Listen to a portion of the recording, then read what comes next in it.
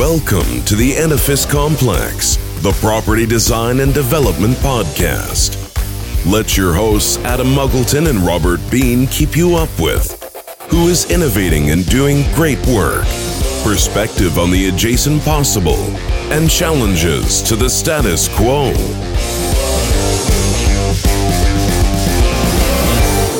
Welcome to the Edifice Complex. I'm Robert Bean, your co-host, unofficial mediator, here with my colleague, official agitator, heavy emphasis on agitator, friend, and Yoda knows everything to do with buildings, Mr. Adam Muggleton. Say hello, Sir Yoda. Hello, Yoda. Okay, so I have been stalking our guest for a little while now online, like a crazy ex-boyfriend. So I've been aware of this guest for a long time now. And so this is a good get for us. I'm very excited for this. So our guest today first became an HVAC technician before earning her degree in mechanical engineering from Montreal's École de Technologie Supérieure. Then for 21 years was a specifying sales engineer for U.S. air conditioning distributors, which became her pathway to a career as a professional speaker, certified trainer, coach, and best-selling author. And her trademark tagline, "Not Your Typical Engineer," has taken her all over the world with her calling card book, How to Be a Human in a Technical World. And we're going to love to talk about that book. Welcome to the show, ASHRAE colleague, motivational extraordinaire, Karine Leblanc. Wow. Thank you, guys. I'm so excited to be here. Likewise. Karine, when you come back from the road doing all that you do and developing people, you're also the national sales manager for iAir, where your colleagues get to selfishly have you for their personal coach. Nice gig. We love talking about adjacent possibilities. You are the living definition of that. Where did that all begin? Tell us the story. So you mean I have a real job, a real paid job besides ASHRAE? Yes. Oh my God. Thank you so much. It's such an honor to be on this podcast, the Edifice Complex podcast. I'm so excited. Where I come from, my story. Wow. If you notice, I have a little accent. And I like to say that I don't, but you guys have an accent. And I'm from Quebec, originally from Quebec City, studied in Montreal. And I went to engineering because it was supposed to be a good job, even if I'm not necessarily good in math and science, but engineer was a good job, especially in Quebec and Montreal. So I went there, and after my first internship at the airport of Montreal, I was like, oh my God, engineering is boring. I don't think I like engineering. Oh my God, nobody's talking. And I would come to the place and the department and bubbly and smiley, and people were thinking, what's wrong with this girl? And nothing wrong with the airport, nothing wrong with the internship. I just realized that maybe that was not my strength or what I was supposed to do until I had my second internship for Carrier Corporation as an inside salesperson. And then I was like, oh my God, I'm a salesperson. I love engineering. I love technical sales. And then I just kept going, and I was very excited because I had actually found that I could do both. I could do the technical and also the sales. And that was one of my strengths. So super excited. And then to finish the story, my third internship, I needed to speak English because I only spoke French. So therefore, I found an internship in California, and that was also for Carrier distributor. And then I got 8 months, and after 4 months, I became fluent in English. So Wow. This is how I ended up in California and working here since then, actually. I worked, and then that was it. I was like, okay, I'm ready. I want to go back. And they're like, well, yes, Karine, we would like to have you back. So that's it. That's my story, and I'm sticking to it. That's cool. That's cool. So again, look, just for any young graduates or undergraduates who listen to this, there's a journey there, right? So you go from being one language, French speaking in Montreal, and then you go to university, you have this realization engineering is boring, and let's be honest, it is, right? But you then sort of reinvent it. You don't throw that away, right? Yeah. You're an engineer, you learn a new language, you move to a new country, and you do other things as well as engineering, right? That's what I'm saying. If you think you're stuck in a hole, you're not. Just think laterally and move around in that space, right? There's so many ways to be an engineer, right? It's Absolutely. not staring at a quadratic equation all day, right? You know what I mean? When I think back at really skilled sales engineers, they're very unique, as you are, Karine. they actually have a personality. But the ability to apply a technical knowledge in communicating what a device does or a system does, and having the confidence because you have the engineering background and you know how these things are put together, you know the formulas that are used to design them, to select them, and then to be able to communicate that to an audience so that they actually have the same confidence in you as you have. That's a real skill set. That's not for every engineer that comes out of university, but those that have it, they can have very successful careers, as you know. Yeah, actually, I think my strength is actually simplifying complex design or complex equipment, because when I do lunch and learns, they're very simple. A lot of image, a lot of stories, a lot of case studies, a lot of, oh, this happened to me on a job. It didn't work. Therefore, don't do this. And the message goes through so much easier than being, oh, this is the slide. This is the unit. This is the model number. This is what it does. You lost me after 2 minutes. So therefore, it's so much better. And then it's easier also to speak with the owner who doesn't have necessarily the technical problem. So if I speak with an owner, like I went on a job site last week and met with an architect, and then it was so much easier because I speak simplicity. I'm not a complex person. And I think because I was not necessarily very strong in all the math, physics, and science, and I brought this more like artsy or more understanding, more human side, it really helped me better explain and communicate. What you're talking about here is what Richard Feynman, the physicist, used to say, right? If you can't explain something complex in engineering or science to someone who's not an engineer or scientist, you do not know your subject, right? Mm-hmm. When people fall back on long words and acronyms, that's a sign they ain't that good, right? I know it sounds strange, but that's the truth, right? So this is why being a sales engineer, I think, is quite a unique job, actually, right? So being an engineer is one thing, right? You got to be technical, you got to know your subject matter, you got to deliver, right? But to be a sales engineer, you got to be able to do what Richard Feynman was saying. You got to be able to translate that complexity into words. You got to be able to enroll with people in it, right? So I would argue sales engineering is actually a bit of an elite or certainly a specialist group, right? Because you have to put together engineering knowledge and communication skills, right? It is a Venn diagram. Yeah. And I feel like people always, oh, you're just a sales engineer. You know, it's like, oh, you guys wine and dine and party. Yes, we do that. Okay, of course, we do that.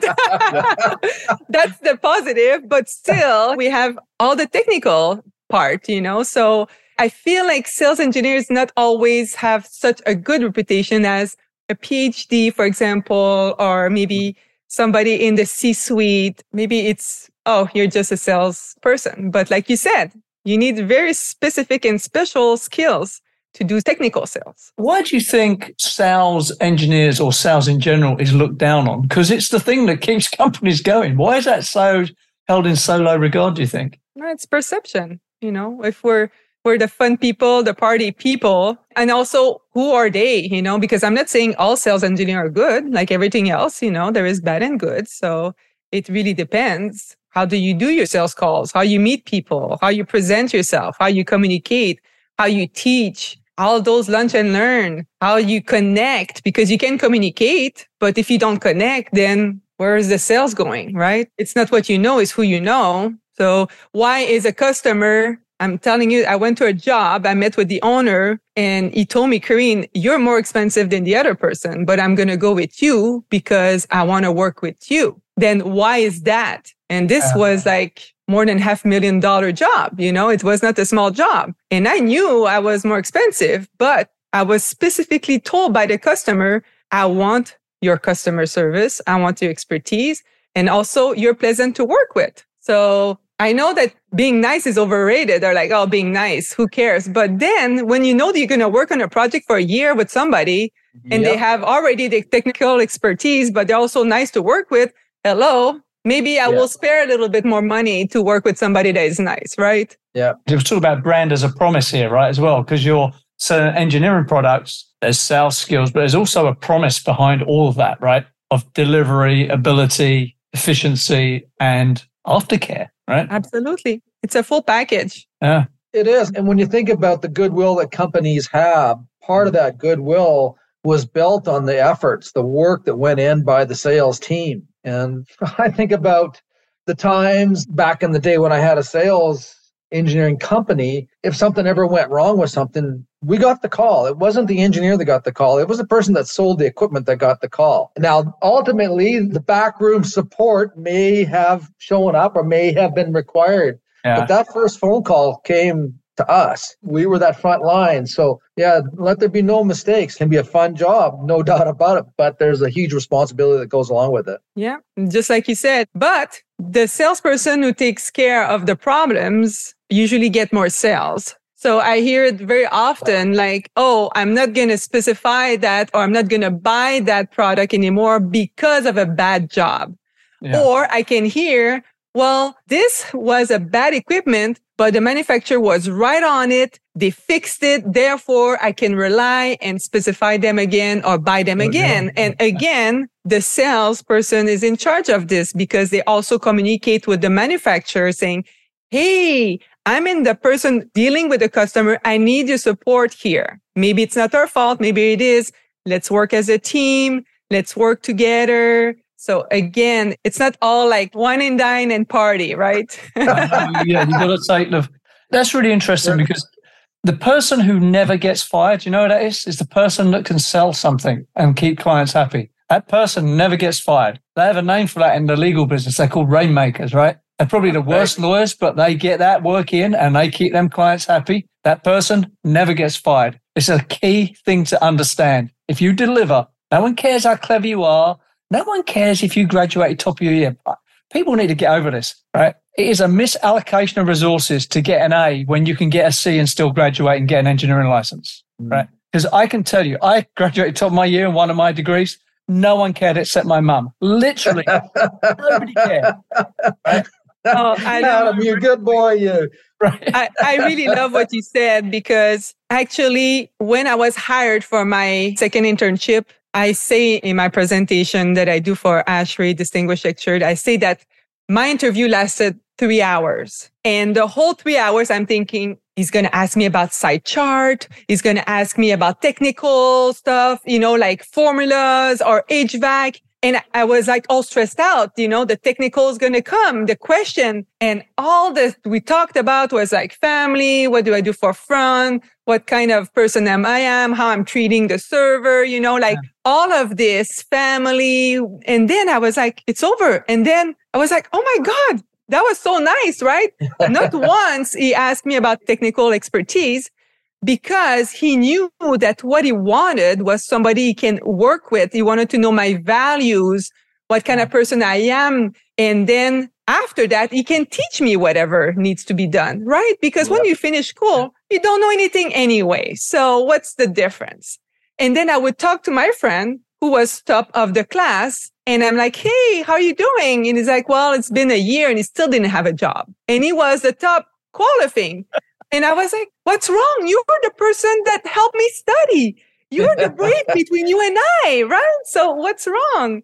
But again, just like you said, Adam, this is focus on the human skills. Skills can be taught. Attributes have to be there, right? Who you are is who you are. Yep. Right. Yeah, we've talked about this on the show before. And, when we would hire engineers out of the University of Saskatchewan, we never looked at their technical skills. I mean, we may have glanced at them, but I want to know what they did in the summertime. Did they deliver papers? Did they have a couple of jobs, right? Yeah. Tell us, we want to know about who you are as a person. The fact that you got through university or college tells us that you're at least able to learn some stuff. But if you're an idiot and you have no people skills, there just isn't a place for you here. I just came back from Portugal where I did 6 presentations in 3 days. Wow. And I was only speaking to students, only one meeting that I did for professional engineers.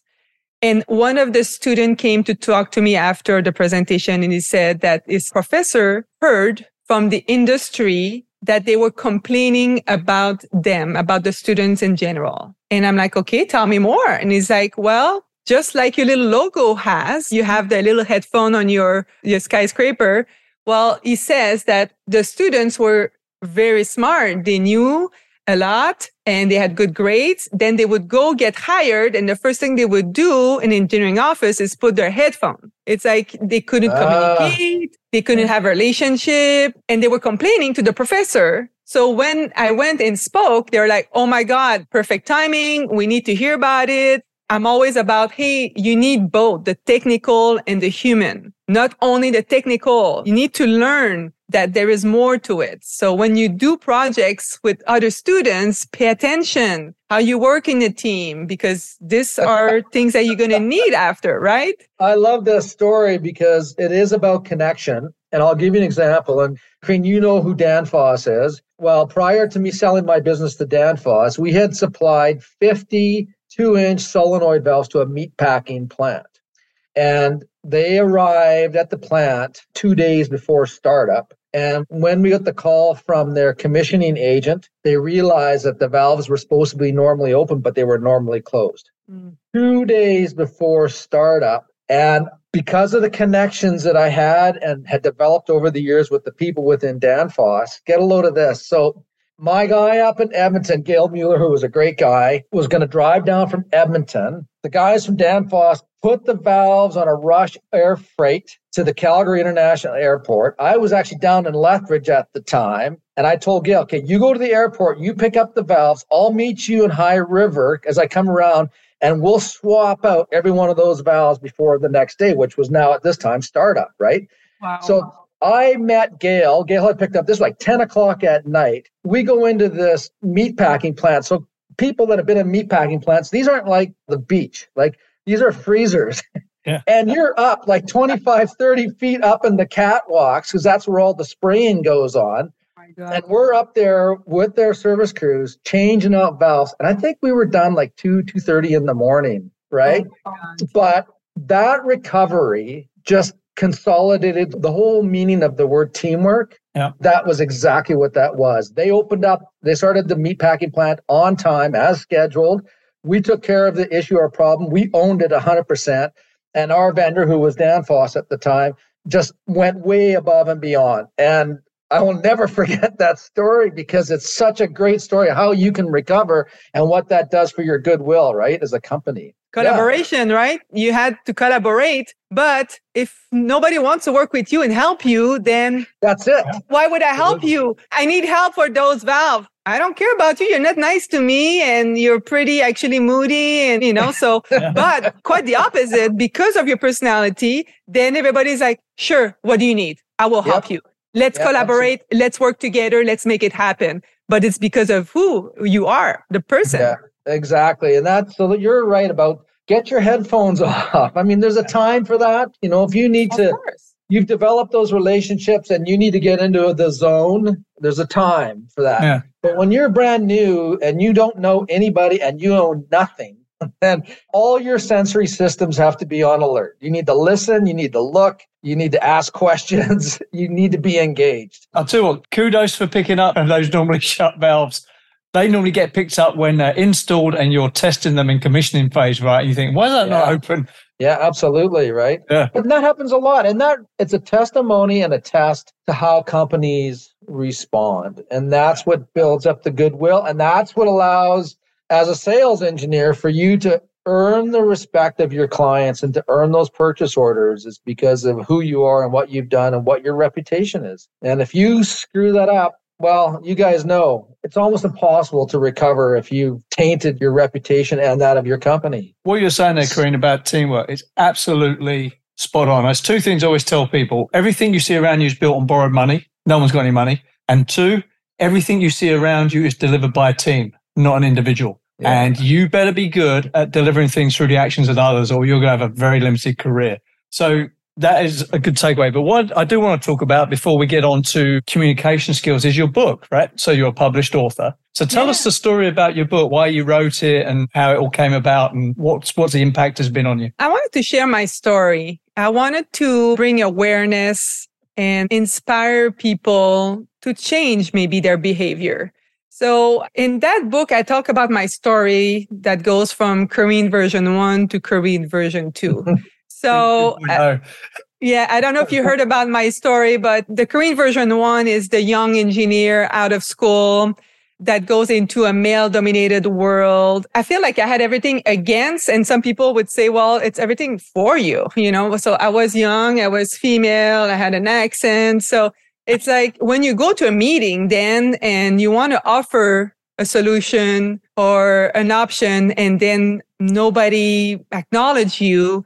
And then in that same meeting, 15 minutes after, another person mentioned that same exact solution, and everybody's like, oh yeah, that's such a good idea. And then you're like, I just mentioned this like 15 minutes ago and nobody thought it was great. And now suddenly it's good. So this is kind of things that I had to go through. So then I was like, okay, well, if they don't believe me, they don't trust me, I'm going to change my attitude, right? So I was starting to be stronger, more aggressive. My tone was not always the best, but I wanted to show that I'm one of the men, and I wanted to be part of the club. And I didn't do it on purpose. It kind of changed. Just evolved. Exactly. It evolved until one day I had lunch with my mentor, Mike, and we went to sushi, and he asked me, he's like, hey, Karine, so what's going on with you? I don't know. What do you mean? What's going on? Well, I don't know. You used to be so bubbly and fun and smiley.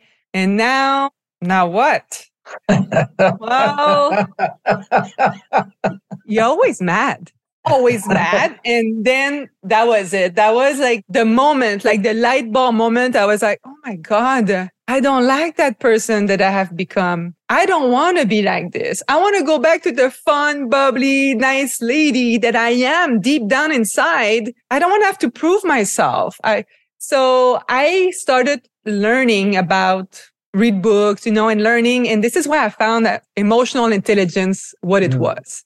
And then I'm like, okay, I started reading, doing the tests, whatever I needed to do until it gave me all the tools and the guides to change. And by the way, it's a constant changing, constant transformation, right? It's never over. You always have somebody who's going to cut you off on the freeway and you're like, you just want to freak out and you're like, no, it's fine. It happens to me too. Maybe they were late, and you're kind of aware of it. So after I changed, I was like, wow, I could see it everywhere. Now it was in my face. And actually on that same job site that I was last week, when I saw the architect, he didn't expect to see me. And he was like, oh, hi. Oh, you are Karine. I'm like, yep. And in my mind, I'm thinking, I'm the one that you were so mean, and all those bad email that you were yelling. And then he was a different person in person. And he was like, well, I hope I didn't come across too hard. And I'm like, yes, you were. However, I just want to let you know that even if you yell, I still care, and I'm not going to work harder because you yell at me. So it's fine. You can still do it. I just want to let you know it's not going to change. And he was so different in person because it's so easy to be mean on the email, like, blah, blah, blah, blah. It's your fault. You did this. Where's everybody? And then when you see them in person, then, especially when you come with a big smile like me, like, hi, I'm Karine. I'm here to help you. It's hard. It's hard to be like aggressive I love it. Karine, actually, I can't remember the numbers, but in terms of communication, tone and inflection represents some huge number, like 60% of the messages that are sent. Tone and inflection is the dot. Is that right? Is that high? It's so funny you ask about this. It's called the 7-38-55 rule. But however, there is a lot of contradiction about that rule. So this rule was set, everybody talks about it, but it was found that the research was not necessarily accurate. But however, what it means is the words you say account for 7% of the communication. And 38% is your tone, and the 55% is your body language. Right. So basically it says that it has nothing to do with the word you say. It's how you say it and what people see that really have an impact. However, like I said, I agree. Well, and that's one of the challenges with email communication and communications in chat lines. I mean, you're missing so much of the message because you're just reading the words. And even if those numbers get skewed by some number, whatever, 20%, whatever it is, you're still missing a lot of the message, how the communicator intended the message to be received. I think there's a rule in communication that the meaning of your communication is the response you get. Yeah. The meaning of your communication is the response you get.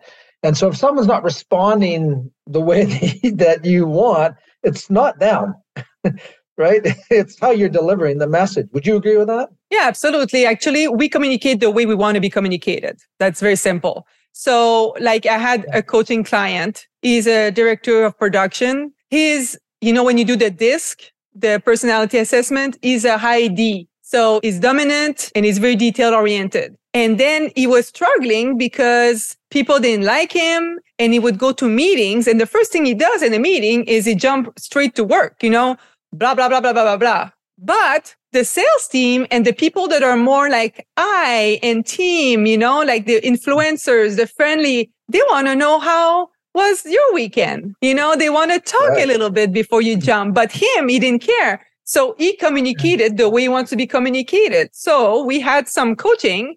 And therefore, I asked him, what do you think you could do to change this, the perception, and maybe your meeting to go better and the teamwork? And I said, what do you think their personality is? And he was like, okay, well, Karine, they're influencers, they're friendly, they like the spotlight, they like attention. I'm like, okay, so now that you know that, what can you do in your next meeting? He was like, okay, well, maybe I can try to be more friendly, and then I'm like, okay, let's try it. So he tried it. We go to our next session. He was like, oh my God, Karine, what a difference changer. So he went to the meeting and he started having more relationship, asking them. He didn't want to. He says, Karine, it was so hard. I could care less, but I did it. So, sometimes typical engineer, they want to go, they don't really care. And then it changed. It changed the relationship between the department, between the team. And then he started knowing also more of his colleague and his coworker, because now, what did you do the weekend? Oh, I went to play soccer. Oh, you play soccer. I didn't know you play soccer. There, it helps in the relationship. So he was communicated the way he wanted to communicate. Yeah. But the people that were not, they didn't like that. So it's very good to be able to say what you want to say 4 different ways. Like the more direct way, focus on the big results, the detailed way, then the non-detailed, because I'm a non-detailed person. I'm like, forget about the detail. Did we go or not? Did we make money or not? And then the last one is more the one with empathy. Yeah. The more like the routine, the people don't like conflict, the people that don't like change, So that would be the 4th way, basically. I had someone that worked for me who was big on that. He used to say, Adam, when you can fake sincerity, you've made it. And I really like you, he said. And the opposite extreme of that is that over my career, one of the businesses that I sold, the guy that ended up responsible for now a division was a narcissist. Oh. And I have zero tolerance for narcissists. And he, after several very unpleasant conversations, came out to visit our operation. And we had a large boardroom table, which he always wanted to sit at the head. So I knew that's where he was going to be. Surprise! Unbeknownst to him, I shortened the chair like by 12 inches. So his chin just about hit the table. So here's this guy with this narcissistic personality, huge, like I am the best. And he looked like a little munchkin at the table. That's funny. So for those that are listening to this program, if you have any narcissistic characteristic traits, you may not admit that you have them, but if you ever question your personality, check those at the door, because they're going to be somebody like me in the room who doesn't give a rat's ass about your whatever, right? There's no room for that. There's a lot of them in our business, but back to your book. It's a lot of work to pump a book out. So you pushed through that. How difficult was it to actually get it done? I actually wrote it in 6 weeks. Wow. Whoa. Yeah. The first thing I did is, which was always very hard for me, but I learned it. I asked for help. Right. Okay. And I come from a strong family. We don't ask for help. I write that in my book as well.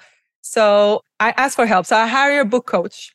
And then the way it was done is there's 4 weeks on mindset before you even think about writing the book. And I thought this was the most incredible way of starting to write a book, because if you start knowing, oh, it's going to be hard, I'm not going to be able to do it, and then are you supposed to write a book, right?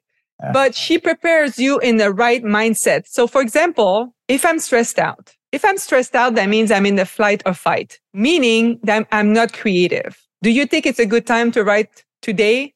No, but I need to be aware of this. I need to know that there is two types. And then I was like, okay, I can work on this. Then after we took care of all the mindset and prepared everything that needs to be done, I started writing. But when I started writing, I had everything ready. The stories, what I want to do, what I want to talk about. So I could just write. And then I had my Excel sheet. We love Excel sheet engineers, right?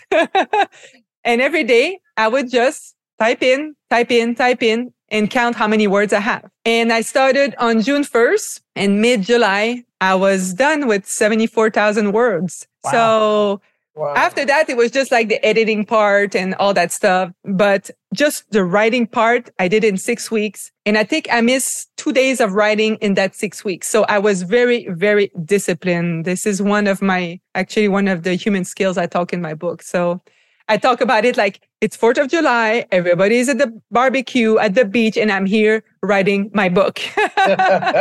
Discipline. Well, someone defined discipline as doing what you should do, not what you want to do, right? That is hardcore stuff. Most people cannot do that, it turns out. Yes. Adam, you just released a book. Where do you sit on that? I did not. So I am like the opposite of Karine. Like, I was all over the place like a crazy person. I did it on like a lot of borrowed time. What I should have done was, with hindsight, I should have just carved a month off and turned everything off and done it. So my next book, that's what I'm going to do. After I get back from my next Middle East trip, I'm taking some vacation time. I'm just going to like go into a hole, turn all my stuff off and finish it. Adam, I love this because I was very clear. Yeah. I was so clear that if I'm writing a book, it's going to be fast and it's going to be down to it. I didn't want to take long time, and I didn't want it so much that I self-publish, because if I had to do it a traditional way, then it would take me a year, 2 years. And I'm like, oh, no way, Jose. I'm self-publishing. So basically in December, I was ready to go. And in January, it was on sale. So I started the process on May 1st. Started writing on June 1st, and January 28th, my book was in Amazon. So that's it. For anyone listening, that is very fast what Karine put off there. I mean, I was a year and a bit. And what I found was as well, once you get your first draft done, that's half of it. Like the editing, the layout, the cover. It's just a lot of work. And again, you don't know till you do it, right? So I salute you on that really rapid delivery. The Edifice Complex will continue in just a moment.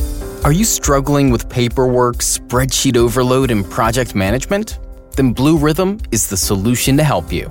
Streamline your commissioning and project management process. Go paperless, increase efficiency, and save money. Blue Rhythm is commissioning and project management software by practitioners for practitioners, adapting to your workflows and processes, and doing things your way. Blue Rhythm provides painless and fast onboarding by bringing your existing workflows, forms, checklists, and issues logs into Blue Rhythm for you. You can use their pre-built templates to customize your commissioning workflows. And Blue Rhythm can fully handle the transition from your current software platform. Blue Rhythm is secure, scalable, and reliable, backed by amazing support, and accessible 24/7 on any Windows, iOS, or Android device. Why are you still using paper and hard-to-control spreadsheets? Start your free Blue Rhythm account today at bluerhythm.com. And now, back to the show. Most engineers are engineers, and they're engineers. Now, you have an engineering career, and, they don't become coaches, distinguished lecturers. They don't write books. So let's talk about that, right? So you've got this career, engineering career. It's all good. Mum's happy. Dad's happy, right? Everyone's happy. And then you start doing these other things. You do a book, and you're just to blow more smoke up your backside, you're also an ASHRAE distinguished lecturer, right? You lecture around the world. You have a coaching, you train people. So how did all that happen? Was that an outflow from the book or something that was going on in parallel? Well, I was a sales engineer for 21 years, doing the same job with the same client, with kind of the same product. And I'm the kind of person who doesn't like to stay in their comfort zone, because if I'm in my comfort zone, that means I'm not doing anything with my life, and I'm worth so much more, and I have so much more talent, and I have so much that I can do in this life. So I was like, every time I'm feeling comfortable, I do something. I'm like, I'm comfortable, even with money. If I'm comfortable with money, okay, that means I need to do something here. This is not okay. I need to push myself because if I'm not comfortable, that means I'm transforming. If I'm transforming, that means I'm getting better. So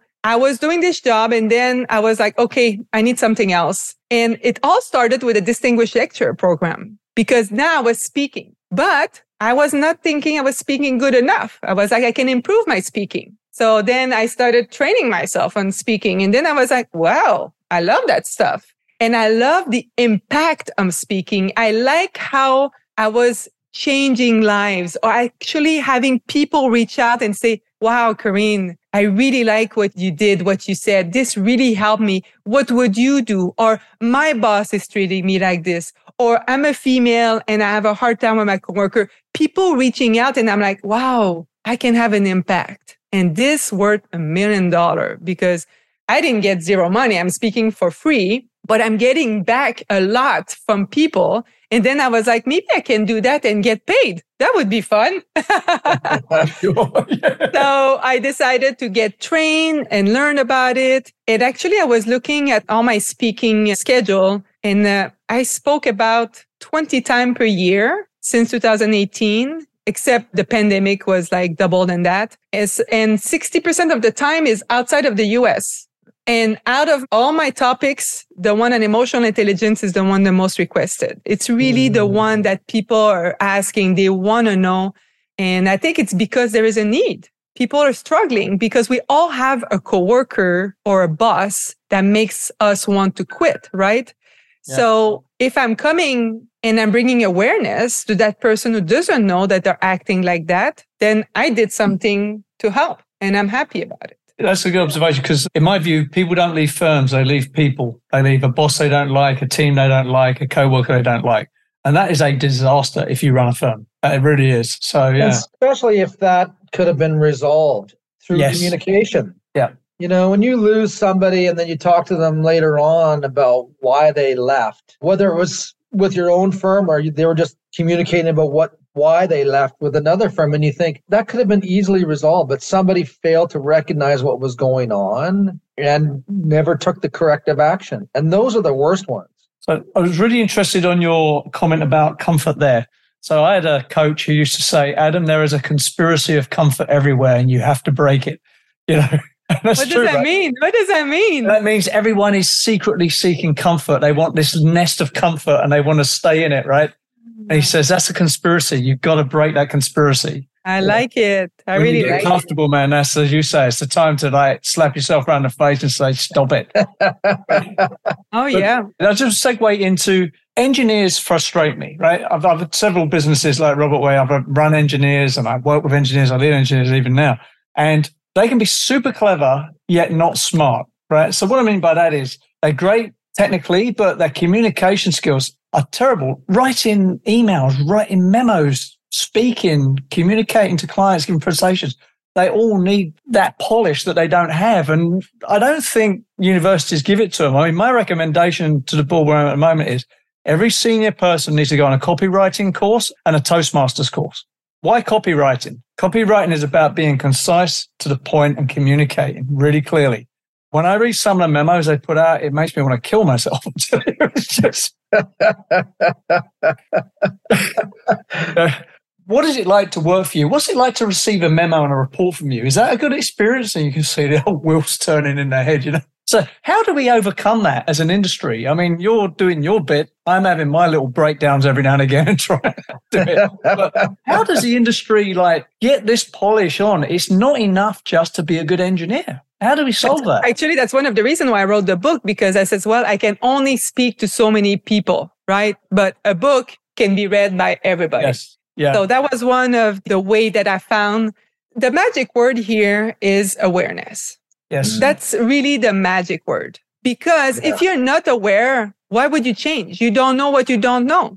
The minute you know, it's too late. You have to do something about it. If you don't, then it's your decision and shame on you. Yep. But what I realize is people don't know. And the minute you tell them, they're like, oh, for you, it's super obvious. It's obvious for everybody. But for that specific person, it's not. And just a little openness will make a big difference. Just that little awareness. I'm seeing it. And the beauty of it is now being a national sales manager at iAir, I actually practice what I preach. Yeah. And I see it in action. And I'm like, yes, working, right?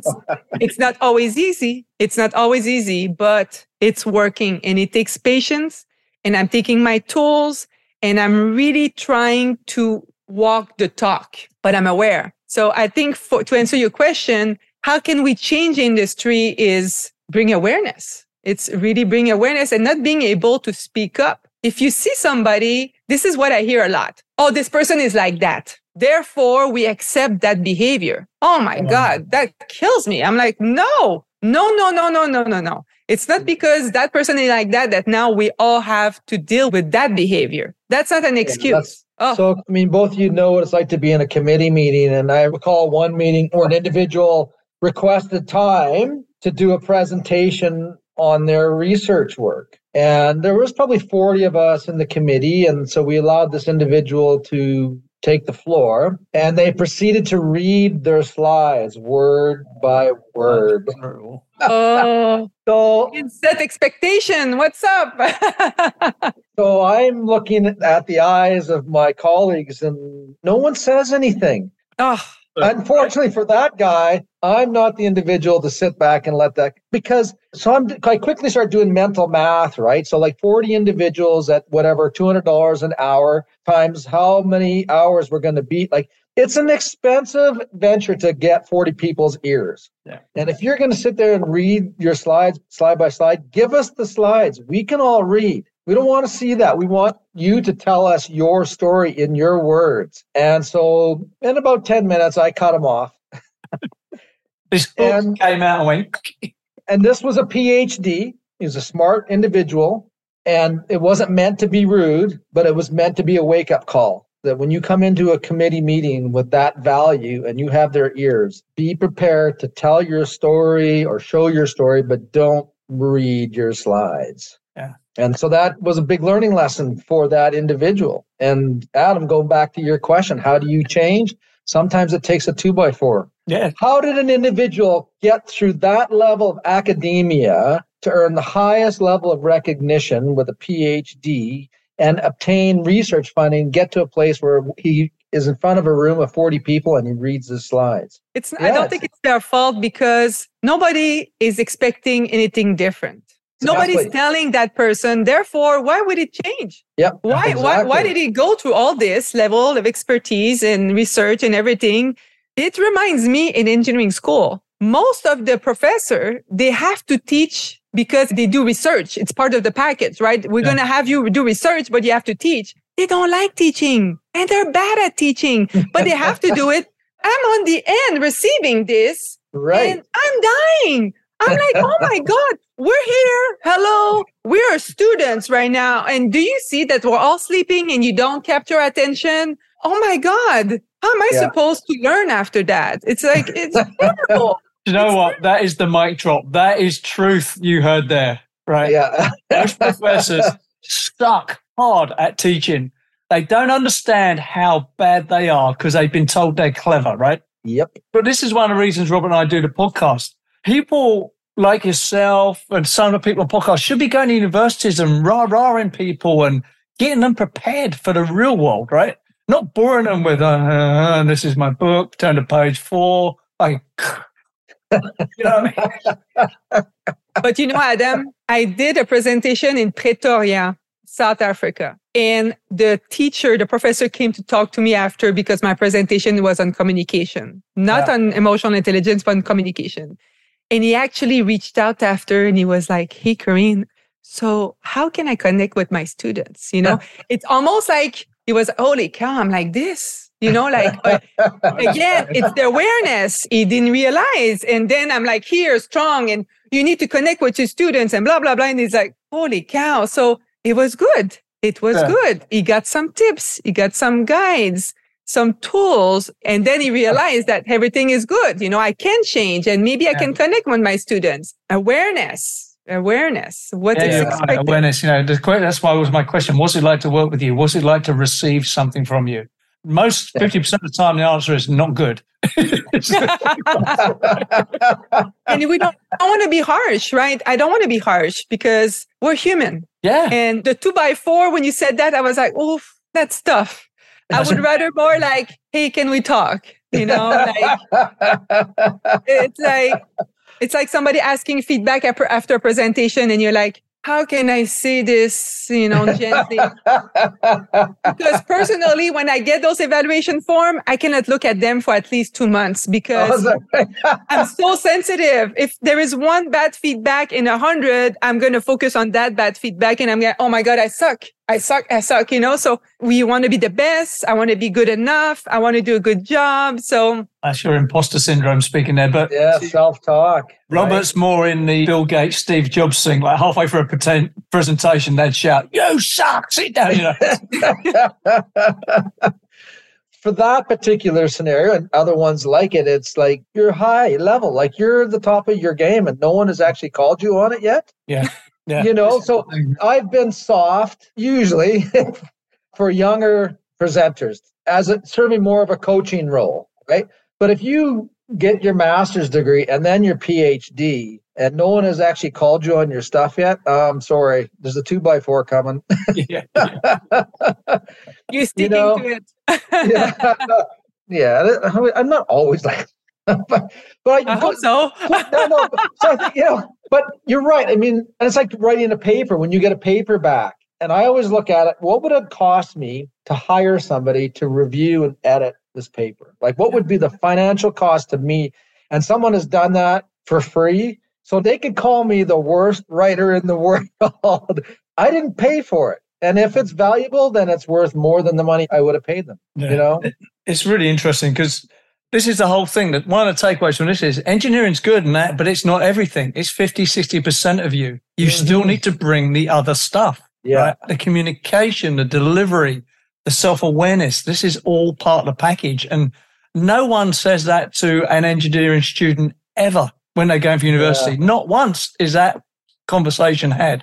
And that drives me nuts. And there's no cheerleading for engineering in college as well. It's just brutal, like uninterested professors. Adam, you bring up a really good point. I'm going to bring this back to something that Karine said early on when you were in the meetings and you brought up an idea and they rejected that idea. And then somebody said it 15 minutes later. Here's a lesson for you young engineers that are out there. People will steal your ideas unless you take ownership of those ideas and find a way to communicate to them. Yeah. If you're okay sitting in the back room giving out your ideas and you don't care what happens to them, okay, fair enough. There are some engineers that are like that. Yeah. But if you have an idea and it has value and you want to own that value, you need to be able to stand up yourself and communicate it. So sidebar, Karine, if you were in that position back in the early days, what would you have done differently so that idea actually was heard? What would you have done? I said something about it personally. Okay, I said, hey, I just mentioned this, but what I would like to really emphasize is to have everybody's back. It's so much easier when I have a coworker say, hey, Karine just mentioned that than me having to say it. So the support system is very important. I used to work at Home Depot in the plumbing department when I was 16 years old, and that was my favorite job ever. And I remember that when I was working in the fittings aisle and people would come, but they would pass me to go see the guys in the back of the aisle. But these were my friends and they knew I knew my stuff. So when the customer would go and ask them questions, they would say, well, I'm busy. Can you go ask the girl there? And they would look and like, the girl would just pass. Like, we don't want to go ask her. And they supported me. See, it's like, it's a team and we do it for our female counterpart, our male counterpart, it doesn't matter because I do it all the time. If I see something wrong, I'm going to say, hey, or I'm going to take their defense. I'm going to speak. And therefore, I help them having a voice because it's not always easy to speak up. And 67% of the population is in the steady, like communication behavior. So they don't like conflict. They don't like change. They like routine. And in engineering, it's very hard. You know, we have, the big dominated one, but we have a lot of people that would rather not say anything to not have somebody yell at them or think something else. So what I would have done differently is I wish somebody would have spoken or supported me. And for me, just doing the same thing.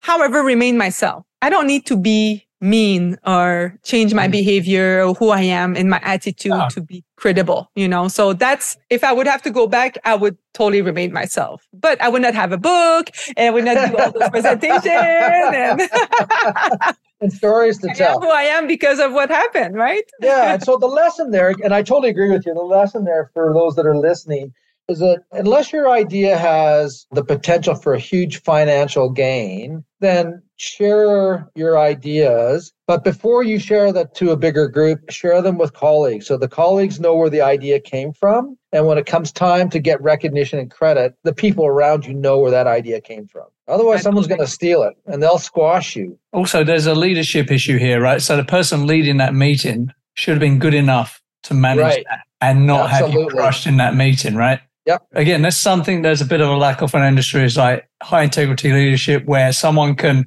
not make it about them and make sure that meetings run well and everything gets done and business is done and everyone's heard, right? There is a lack of leadership in that meeting, I would say. Yeah, Adam, well, you would have said, hang on a second. Karine just said that 15 minutes ago. So, Karine, do you want to add to that commentary you made before you left the other guy? That's what should have happened, right? Absolutely. Even without being like friends, if you're leading and you're chairing the meeting, you should be able to do that. Yeah. And this brings me back to also the importance of having a very good mentor in the business.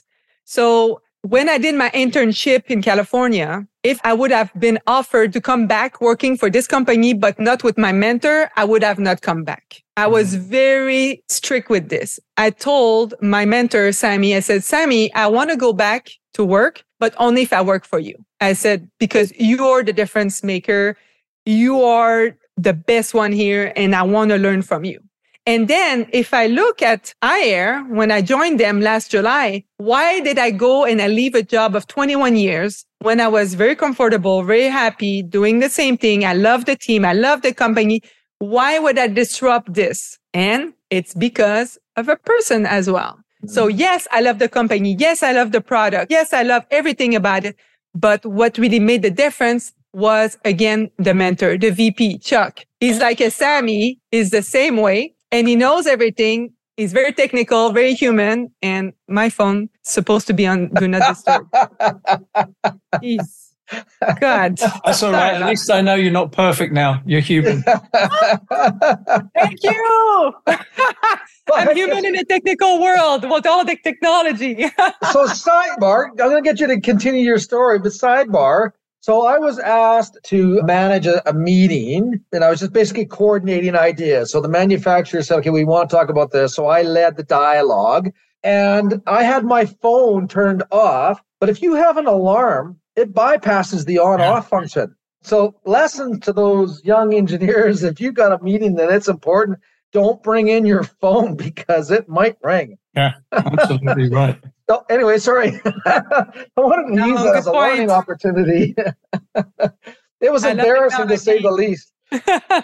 Going back to your company. Oh, yeah. So choosing the person. So when I see somebody leaving, I'm always very curious. Yes, you have a good opportunity somewhere else. Man, I had a lot of good opportunities in my 21 years. I had opportunities with way more money, way more responsibility, or more benefits, or more like a more sexy office, more sexy feel.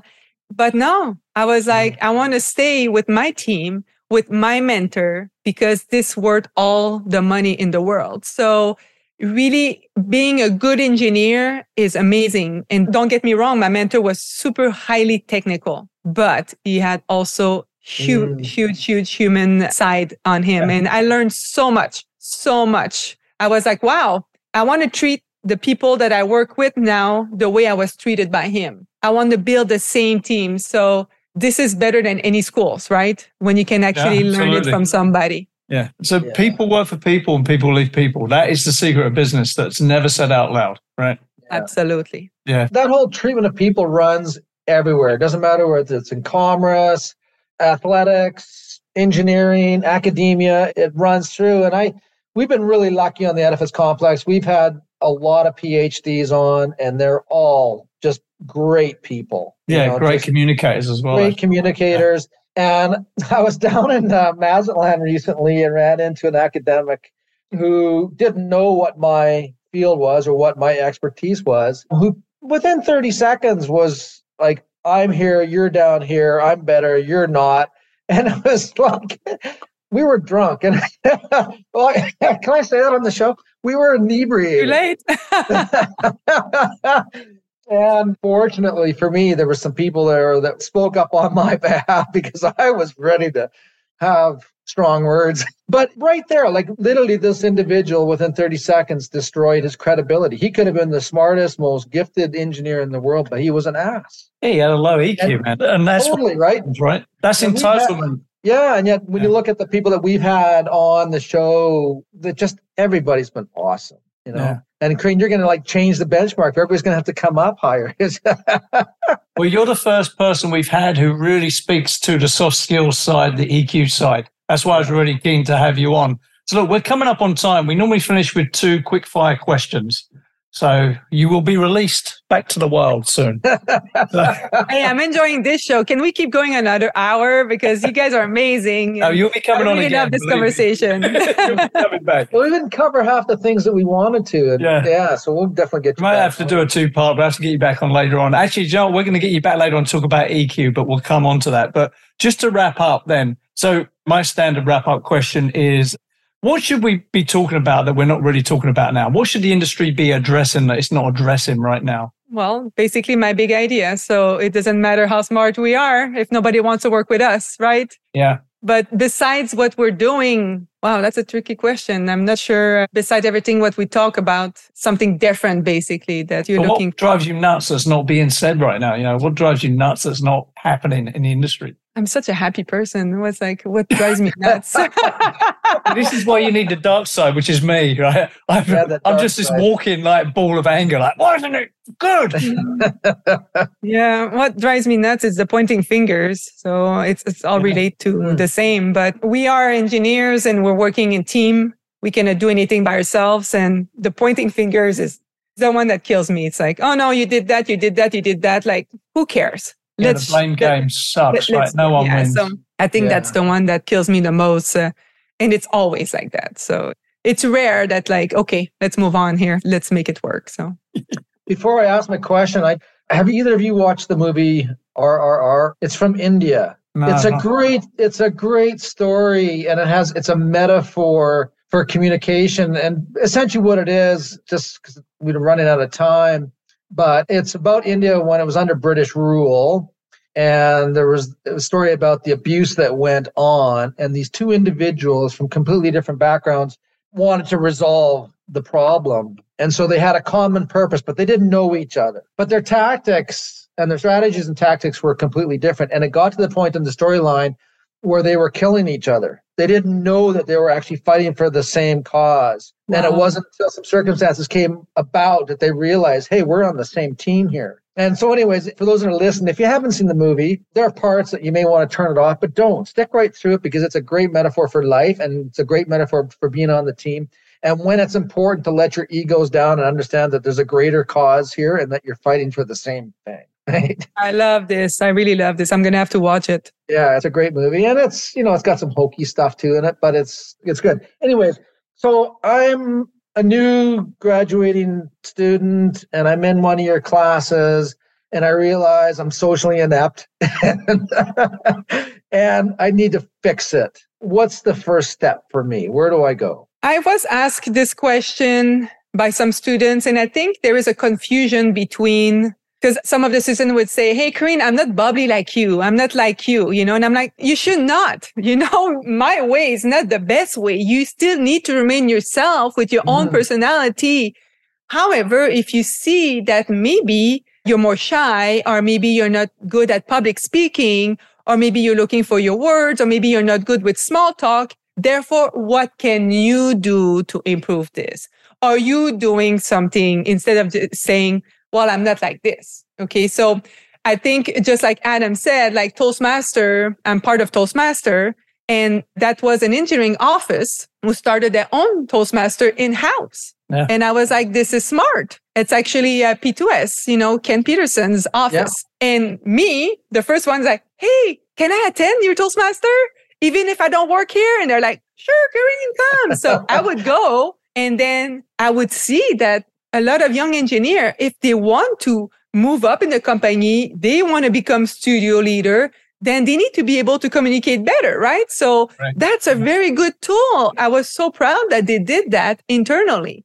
So if a students realize that maybe they're not so comfortable with their social skills, what are you doing for it? Are you reading? Are you watching TED Talks? Are you taking classes? Are you doing public speaking classes, Toastmaster? There's so much that you can do. What about reading my book? Shameless plug here. Karine, I think you might be the happiest, bubbliest person I think we've ever interviewed. It's contagious, right? I think you guys are too. We forget about it, right? Life is too short. Life is too short, yeah. So listen, look, thanks for coming on the show. Well, I think we're going to get you back to talk about EQ. We'll talk about that off camera. But thank you for coming on. It's been a blast. I've really, really enjoyed meeting you and talking to you. So much thanks, fun. Karine. Oh my God. I want to be back. Please bring me back. You guys are too fun. Absolutely. We will. The Edifice Complex will continue in just a moment. Are you passionate about the built environment? Do you want to learn from the industry's most inspiring, intelligent, and accomplished professionals? Then the companion to this podcast, Wisdom of the Property Crowd, is just the book for you. From Edifice Complex podcast interviews, this book distills the critical thinking, insight, and ideas of some of the property industry's most accomplished and respected practitioners. Each chapter is a synopsis of an hour-plus interview, capturing the takeaways and insights, including diagrams and images to help explain concepts and ideas. There's also a brief bio about the interviewee and a QR code linked to the podcast episode for those that want to explore further. These are the mentors you wish you had in college. Wisdom of the Property Crowd by Adam Muggleton. Available on Amazon worldwide. And now, back to the show. Great to have Karine on. Have we anybody as bubbly as she is? She's the happiest, most go-lucky person I think I've ever met in this business, quite frankly. It's hard to have a bad day after. Yeah, we're smiling. We're all happy. Wow, yeah. You just want like a little bit of it, just a small, just makes your day go great. Yeah, I mean, if you could put that in a bottle and sell it, you'd do well, right? Totally. What I really took away from the dialogue, and we're going to get her back on again, like a lot of the guests we have to get back on, like Tracy, we've got to get back on again. Yes. Anyways, being self-aware, being able to recognize where you are, where you want to go, and what you need to do to get there. I don't even know how you put a value on that, Adam. She dropped a lot of value bombs there, but that, be aware, right, is actually a killer takeaway, right? Be aware of how you influence people, how they react to you, how you sit in that scene, right? Be aware of what you can and can't do. These are not thoughts many people have during the course of the day. Yeah. She doesn't come across as anybody that would be happy in a rut. No. She would push herself. And then there's a big lesson in that for people that are listening, that if you sit back at your life and your job and your family, whatever, and you're in a rut, you got there for a reason. And there's only one person that's going to get you out. And that's you. That's yourself. And like she said, you have to put yourself into uncomfortable positions, because that's when you're in a transition. That's when you're learning. It goes back to the 4 stages of learning again that we've talked many times about on the show. And what I love is, if I was going to crush Karine, say I was an evil, I'd put her in a cubicle and say, do spreadsheets, that would just about destroy her. Oh, yeah, right? But what I love about her story is, and this is the thing, right? You could go through engineering school and sometimes you come out and you think, God almighty, what was I doing for the last 4 years, right? But there's still another way to take that qualification, right? Like she has. She's not in a cubicle doing spreadsheets. Some people like that. She's not doing that. She's teaching, she's communicating, she's coaching, she's writing books. She's also an engineer. And she's found a way to do the engineering in sales, which means she can still do the engineering work and do the thing that she has the most strength in. It's almost like the perfect adaptation of working out what you can do and what you're good at and then running with it, right? Yeah. So she had that awareness, right? Yeah. And I wish I could have 2 or 3 more lifetimes, because in one of the lifetimes that I would have, it would be to come back, because Karine's a lot younger than I am. I'll be dead before she finishes her career, but would be to come back and hear her 20 years from now, or 25 or 30 years from now.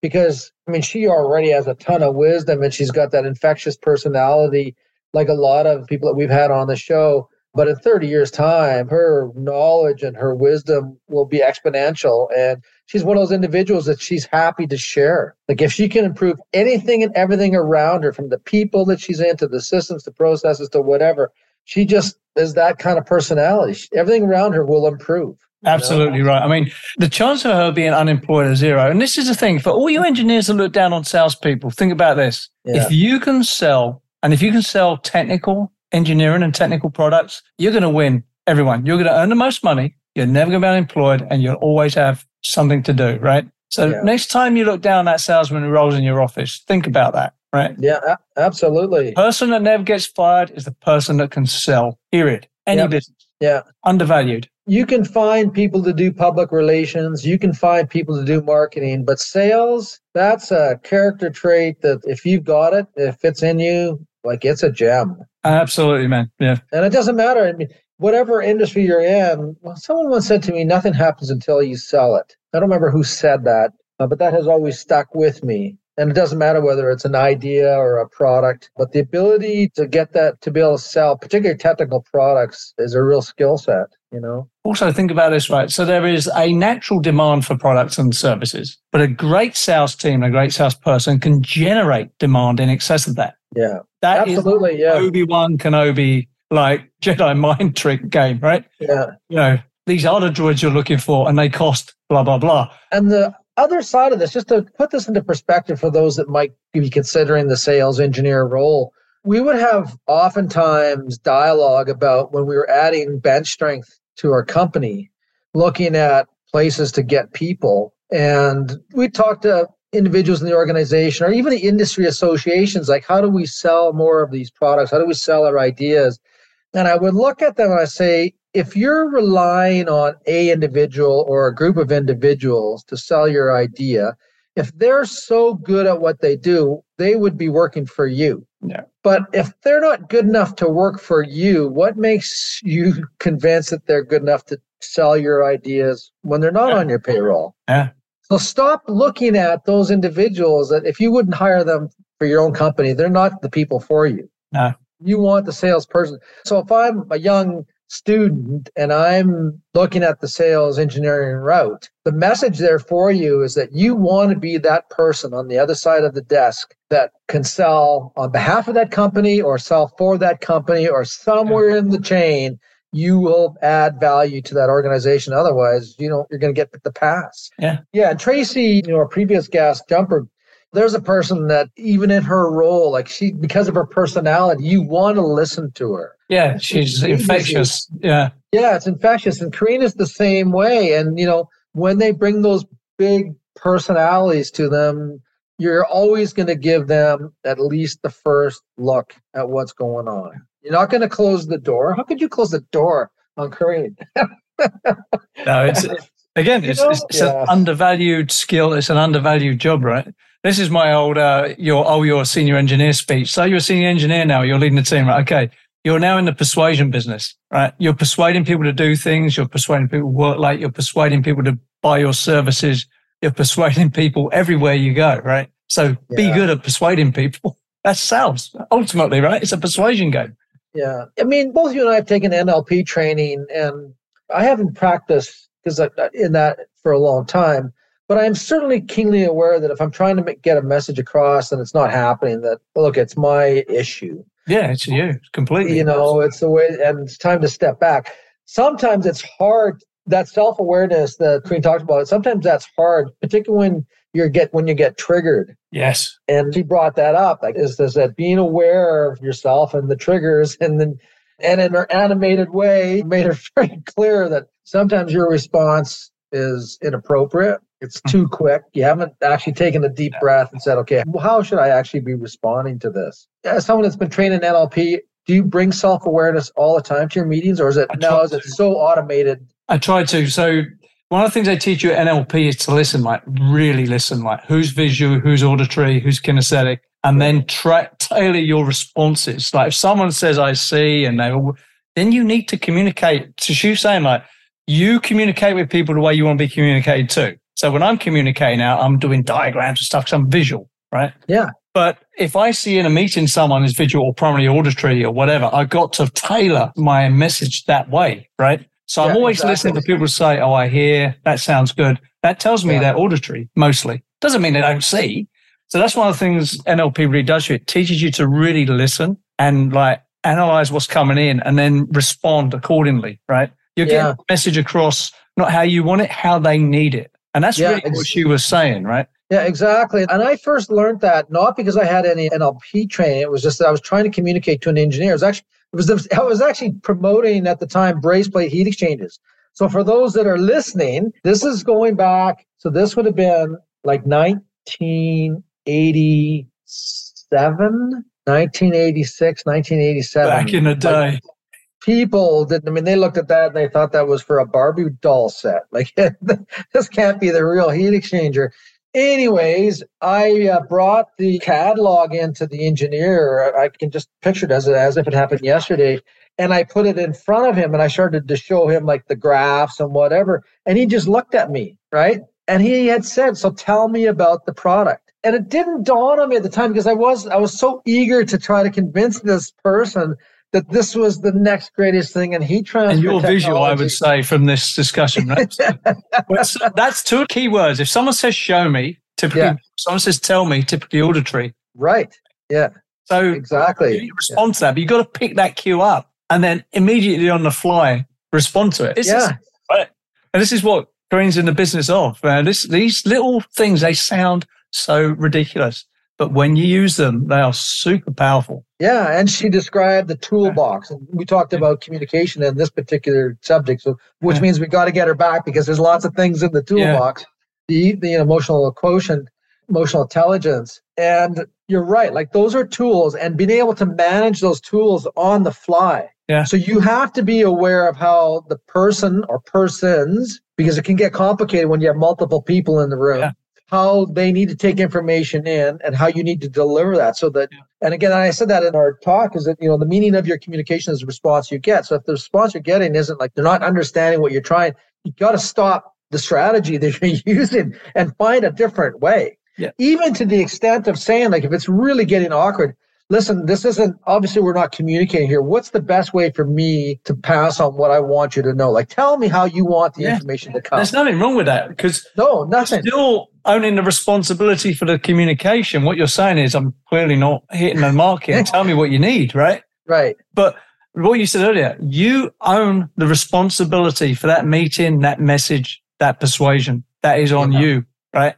So you got to own it. Yeah. Someone explained that to me and said, listen, if you speak Chinese and you need to send a message to somebody who speaks Italian, they're not going to learn Chinese. No. You need to learn Italian. Yeah, correct. That's just the way it is. Or find an interpreter because you're the one that has the message. It's your responsibility to deliver it. You need to find a way that the receiver can take it in and then process it. And if you can't, you're lost. Correct. 100%. But yeah, that was a great episode. I feel quite upbeat and chirpy after. Thank you, Karine. Thanks very much. Okay, mate. I'll see you. Adam, well, before you go, I think because we've had such great guests and they're all so connected, and we've not even touched their circles of friends. I want our listeners to think about this, and Adam, do you think about this? That maybe in the future we ask our guests, who else should we be getting on? Actually, that's a great question to finish with. Actually, like, who do you know that we should be speaking to right now? Yeah, that's a good one. Actually, I like that. Yeah, that's a good one. Yeah, absolutely. Because I didn't know Karine until Tracy pointed me in her direction, right? And then, and I was talk about people being in your face and things not connecting. Yeah, I met Karine at Ashtray many, many years ago through a colleague, Devin Abelon, who's also a great guy. And I knew about her. I walked into the bookstore, the Ashtray bookstore. There's her book right there. It's like right in front of your face. So I know her and I know the book, and it's like, well, why couldn't I, like my brain, I don't know where it is. Maybe it's old age. But when you sent me the note that, we're going to have Karine, I thought, yes, like that just made so much sense. So I just throw that out to anybody that's listening and to our other guests past. Who should we be interviewing? Because we've had great people on and we're going to continue to have great people on. And I want to keep building that up. And next time when we're on, you're going to be able to plug your own book, Adam. I want people to know about your book.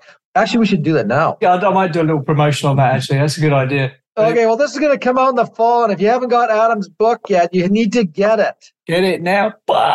Please. I can see Adam doing several series. He hand-selected a number of our previous guests, built a book about the wisdom that they shared, and that must have been really hard to do because everybody has been so good. I salute Karine's discipline. When she said she did that in 6 weeks, I felt so inadequate. I swear over a year. Let's get all that wisdom out there, and you've got it into a book form now. And there'll be other ones, I'm sure, coming out as you sort of go through the other guests. And that's great because ultimately the wisdom that these people are leaving behind are for the people that they're leaving behind, the students that are coming up. Yeah. You know, those are trying to figure out what to do with their careers. And I can't think of a better way of doing it than the podcast. And of course, your book puts some of that stuff into writing, which is awesome. Cool. All right, mate. On that happy note, I'll see you on the next one. Okay, Adam. Cheers. See ya. Bye. Bye. You've been listening to the Edifice Complex podcast with Adam Muggleton and Robert Bean. To access show notes for this episode, visit edificecomplexpodcast.com. Also, if you would like Robert or Adam to speak, teach, or consult on your project or business, please email admin@edificecomplexpodcast.com. See you next time.